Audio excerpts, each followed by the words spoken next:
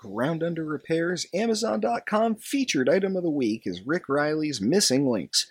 We're going to talk about Ponky Golf Course in Canton, Massachusetts today, and that was the inspiration for the fictional Ponky featured in Riley's book.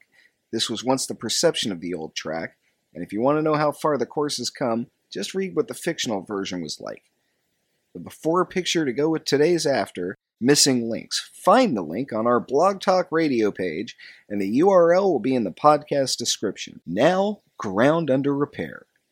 Here at Ground Under Repair, we firmly believe that golf is for everyone. And few courses speak to that more than Ponky Golf Club in Canton, Massachusetts. An 80-year-old Donald Ross design, Ponky is one of the most heavily played courses in America, and of course, being that well-traveled comes with a wide range of challenges. My guest this week, Jim Burke with the Massachusetts Department of Conservation and Recreation, has worked with Ponky, and he's going to tell us about the course's history, the course itself, and his own background in golf. This is Golf for Everybody. I'm your host, Tim Williams. Welcome to Ground Under Repair.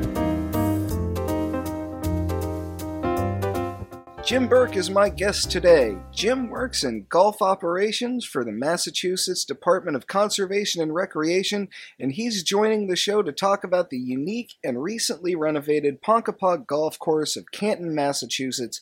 Jim, thank you so much for coming on Ground Under Repair. Hey, Tim. Thanks for having me. First and foremost, to work in golf, it takes a true love for the game. I'd love to hear your own journey through golf from when you started playing to making your career in and around the game. Tim, I started playing golf when I was 11 or 12 years old, and I was fortunate enough that my parents were members at the Grayburn Country Club in Newton. Back then, I pretty much played three sports, so I didn't. Golf was more of a summer activity. But as early as then, I did compete in tournaments, and which brought me to the Ponky Golf Course. I played in the CYO and New England Juniors. During that time, I also played hockey and baseball. My true love in sports was always hockey. I went on to play collegiately at the University of Maine. I didn't really play too much golf in my teenage years competitively once I started playing hockey. But my second year of minor league hockey, I was injured quite a bit and living in a warmer climate. So I started playing golf again and really enjoyed it. And when I retired from hockey, I kind of got sick of paying for golf. So I decided to give the golf business a chance in my mid-20s, and I've been in it ever since. Just as a quick aside, I feel like getting a shameless plug in because I have a college hockey podcast called Puck University, so it's nice to hear from somebody who's a Hockey East alumnus. All right. So golf operations, that can entail a lot of things. I would imagine most of us who go to courses regularly would never really realize some of the things that go into making these courses playable on a daily basis. My main responsibility is essentially for the administration, the starters, the rangers, the clerks. So I pretty much handle the financial aspect of the golf course. But I don't have much to do with golf course setup and its maintenance. I do make suggestions on what I feel is necessary, but I don't have much overall input on what's going on day to day with the maintenance of the facility. Well, in terms of managing people like the starters, for example, I know Ponky is one of the busiest golf courses anywhere. So a very busy course that's so public must present a number of challenges in that regard as well that even most other public courses wouldn't be used to. We were fortunate. Our starters are consisted of summer staff. They're 90-day employees. We had a lot of college kids this year who were quite friendly, and they worked out great this year. But essentially, when it's busy, it's just communication with the customer, letting them know where they stand, and just being honest with them on what the procedures are. Yeah, I remember the first time I played that course. It was on a Sunday afternoon in the summer, and we waited in line, but it was a very well maintained line. There was nobody that was particularly confused about how long the wait would be or what was going on. So, for a course that has to deal with logistics on that kind of level to have such a handle on it's pretty remarkable. I think, Tim, in the last couple of years, we've changed our policies so that it used to be first come, first serve all the time at Ponky. Now it's 7-day tee times, 4 days in advance, which is we kind of listen to the customer, and that's what they wanted, and so it's not quite as hectic as it was back in those days. Absolutely, and the course has gone through really a transformation in recent years. I know the number one course had some challenges in the 2000s. It was closed for a while, but it's been recently renovated and receiving fantastic reviews. Yeah, this is our second full season that Course 1 has been opened. It was probably closed for a dozen years because of environmental issues. So it was renovated it was redesigned by Brian Silva, and NMP Golf Construction did the work, and it came out pretty good. It's different than it was back when I played in my youth, but it came out really well. It's harder than it used to be. Yeah, from what I had read, it was getting closer to the original Donald Ross design from 1933. So that makes it a piece of history in a way, because that's one of the most prolific golf architects in a period in his career where he made some of the more famous courses anywhere. So you're getting a piece of golf history with Ponky number 1. Oh, no question. It's a great test, like I said. With some of the environmental issues, they had to raise some of the fairways off. So now, rather than going in the woods and finding your ball and hitting it out, it's a drop off, and essentially you can kiss the ball goodbye if you're in those areas. Yeah, and environmental issues are, of course, coming into golf the way they're coming into everything at a kind of fast and furious pace, and the game is having to adapt to changing landscapes, mostly in terms of having to navigate fewer resources to be more friendly in that regard. But also in the case of a course like Ponky, it was built on what is essentially swampland, so there was a drainage issue. So it's I'm sure there was a huge challenge when that course was renovated in making it a lot easier to drain and a lot more friendly, and that tends to lead to elevated positions, and people who play golf know elevated greens and elevated fairways mean a lot of trouble if you're not on them. Exactly.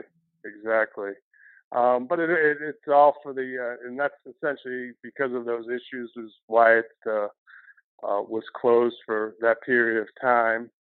But in the end, it came out way better than it's ever been. For someone that's played, is essentially familiar with the facility and it's played there more than 35 years, it is the best it's ever been. And it is a course with a really interesting history in and of itself. We're going to talk about that right after the break. This is Ground Under Repair, talking to Jim Burke.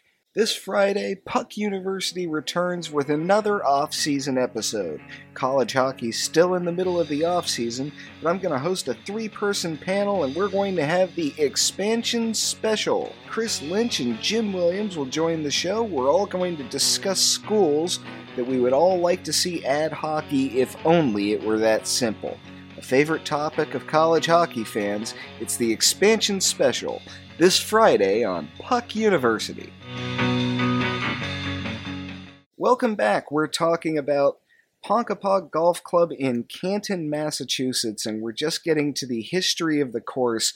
I mentioned earlier it's a Donald Ross design from the accepted year is 1933, but as I could understand it, I don't think people are entirely sure when it was designed exactly, but the year that most people say is 1933. So that's a course that's been in existence for a little over 80 years now. And it's actually two courses. There's the number 1 and the number 2. The thing I think the course might be best known for, and this goes kind of for good and for ill, is that in 1988, Rick Riley for Sports Illustrated wrote an article that compared the famous country club in Brookline, Massachusetts to Ponky. And that article seems to have resonated quite a bit and became for a while the perception of a very heavily traveled public course. Did that resonate with the course, or did it come across in a more negative light? I would say it wasn't far from the truth. Some of the characters that were in the book were real. I think it was a combination of the people that visited the facility and the condition of the golf course at that time. And I think that also was pretty close to when the U.S. Open was going on at the country club. So, and the Tiger Days when golf was really, really popular. So I think it was just all came together then. And that's kind of when I first heard of Ponky. That's the first way I heard of it, is Ponky and this course with a certain reputation. But the other story I know about the course, when I heard this, it was hard to believe, and when I've told it to other people, they always seem to have trouble believing it. In 2003, when the U.S. Open was held at Bethpage Black, a number of people from the USGA toured Ponky Golf Club and talked about its potential as a U.S. Open course. Do you know more about that? I do know some about it. It is true that USGA did visit the Ponky Golf Course. I think it was probably closer to 2007 or 8, and they did view the facility. They were very interested in the vast amount of land that's there and the infrastructure of the greens. But at the end of the day, it takes a lot of space and land to hold such a big event, and I don't think they felt that it had that to offer for the tournament. Yes, and the resources that would have to be outpoured for any of these are so tremendous that it makes it a better thing to talk about than it might be in actual practice. But would you say that running was a major moment for the course in its history, being that, as we just mentioned, there's a reputation around that course, and then suddenly it's being talked about in a much, much different light? Absolutely, and I think that only helped with the renovation project that took place. But along with the U.S. Open talk, the book of Rick Riley, and how popular it was for junior tournaments in the 70s and 80s. I think that those are probably the big moments of the course. And now it's turned its page with the renovation, and it's a great public golf course at a great value.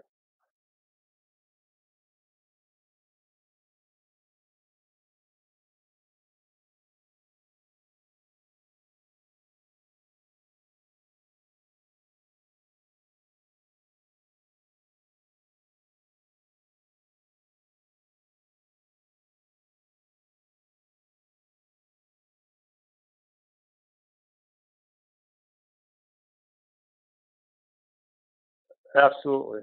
Absolutely. And like I said, it's a great value. The course one has a great value for a public experience. It's $27 during the week and $30 on the weekend, and carts are $15.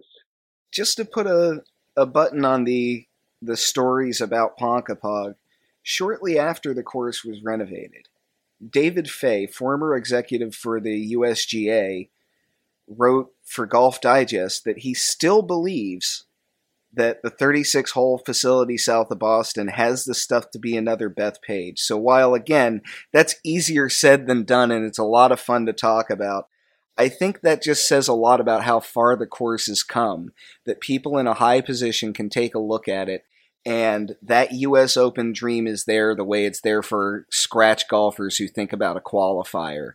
So, as someone who firmly believes myself that golf is for everyone, I think that there are few courses anywhere that demonstrate that better than Ponky. Definitely in the New England area, that's for sure. I've had the opportunity to visit Bethpage 4 or 5 times, and it's a much different and more vast facility than anybody would imagine if you haven't been there. They have 5 golf courses. It's just a huge parkland area. So that's kind of what Ponky is missing, if you were to compare it to Bethpage, as well as they've had 2 major championships, if not 3, if you count the FedEx Cup. But so they've had quite a revenue stream going in there. Yeah, that's for sure. And it would take a massive outpouring to even get that down the line. But it's such a wonderful thing to talk about. And again, it's a much better light and a much different light than a lot of people would know the course that a lot of people call Ponky. So I thank you so much for coming on the show. Jim Burke, Golf Operations Manager for the Department of Conservation and Recreation. Any other plugs for any golf courses in Massachusetts that you'd like to get out there before I let you go? You're putting me on the spot, Tim. One of my favorite courses is probably TPC. So get down to the Deutsche Bank, and it's on the Deutsche Bank now. I'm not even sure what it's called. And enjoy that. I will be writing about it from the press area, so I'm excited to see the TPC Boston for the first time myself, if as a spectator. Thank you so much for coming on the show. Great, thanks for having me, Tim. That's our show for this week. Thanks to Jim Burke, the Massachusetts DCR, and public offices nationwide that keep municipal courses and public tracks going. You're on the front lines of making golf accessible, and most of us had our first encounters with the game on courses just like that. So everyone out there, show some love to your local courses. At the end of the day, I think that's where the heart of golf will always reside. Thanks also to Amazon. Want a free trial of Amazon Prime? Trust me on this, you won't regret it. Get your free 30-day trial by following the link on our description. Thanks to Blog Talk Radio, our gracious host website, as well as iTunes and Stitcher, where you can always find this podcast. We'll be back next week with more stories from behind the scenes of the game we all know and love. This has been Ground Under Repair. I'm your host, Tim Williams. Fairways and greens, everybody.